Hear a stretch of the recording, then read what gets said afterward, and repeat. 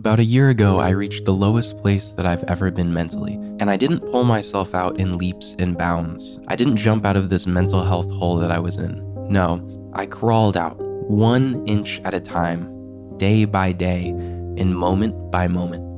And that is the best mental health advice that I have ever received. Hey there, and welcome back to Feel Your Feelings with me, Ethan Jewell. This is a podcast I started all about mental health and mental health awareness. Now, I'm not a doctor or a psychologist, a psychiatrist, or a professional in the mental health field whatsoever. I'm just a guy who has felt some big feelings, who has talked to people with big feelings, and wants to create a platform to start the conversation around mental health. So, thank you so much for tuning in, and together, let's feel some feelings. Now, I just got done with a 16-hour road trip in one day. Started at 5 in the morning, just got home at 11 p.m., and the first thing I decided that I want to do is sit down and record this podcast, because during this drive, it got me thinking. I took this drive with one other friend, and throughout the journey, we decided to switch off driving every 4 hours in order to take the drive in bite-sized pieces, in manageable pieces. Instead of going 8 hours and 8 hours to drive the 16 hours, we decided to go 4 and then 4 and then 4 and then 4. And this made it a lot easier. In fact, I'm able to sit down and record a podcast after 16 hours of straight driving because of that.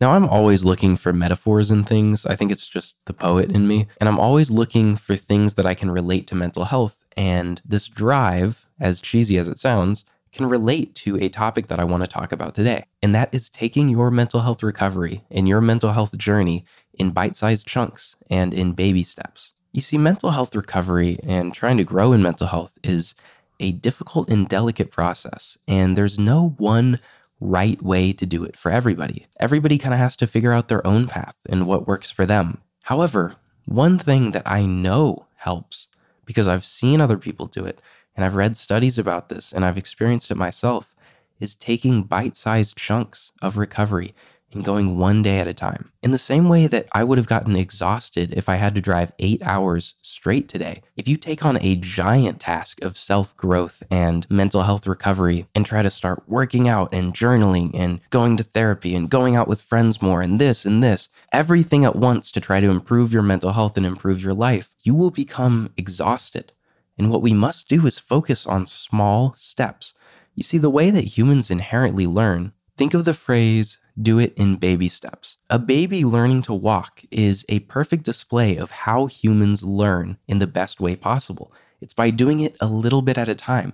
A baby crawls and then it stumbles and it slowly works its way up to walking little tiny baby steps before it is able to fully walk. We can apply this to anything that we are learning how to do. It's unfair to expect yourself to be able to dive headfirst into your mental health journey when you are inexperienced. So the best thing you can do for yourself is to take baby steps, to go one step at a time. You have to section your self-care and mental health care into segments that you can handle. Do whatever is manageable. Push yourself when possible, but do what you can.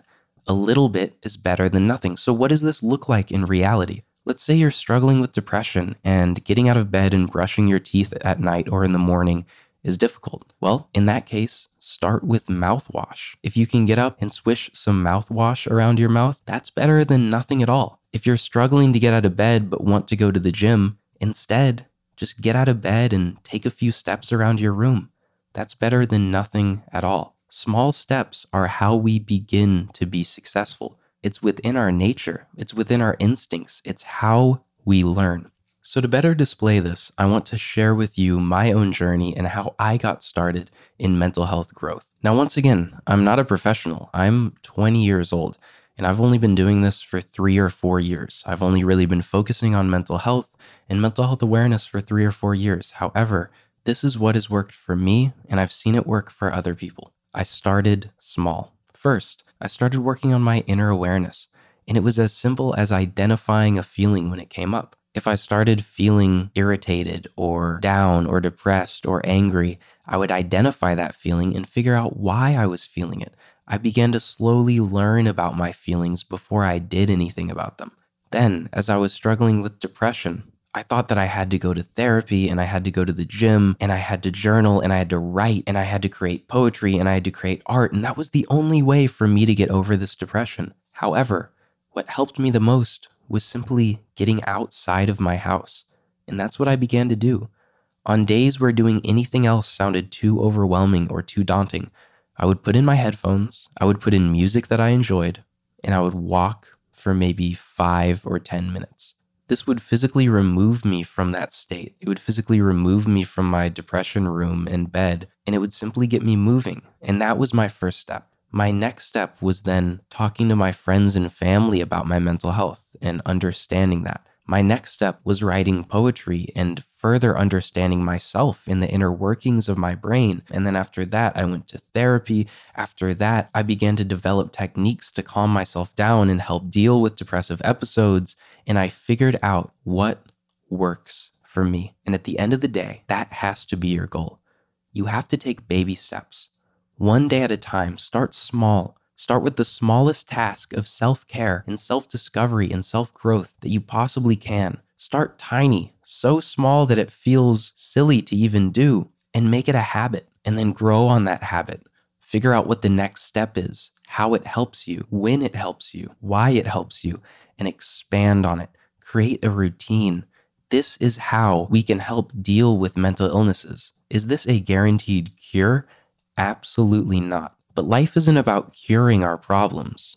Often, we have to struggle and fight with our mental health for our whole lives. But what we must do is understand the things that we struggle with, understand how to deal with them, and be able to counteract them as much as possible. It's an active fight, and the only way that you can begin to fight it is through baby steps. I know, recovery sounds overwhelming. Taking those first steps is terrifying. But anyone can do it, and I know you are capable.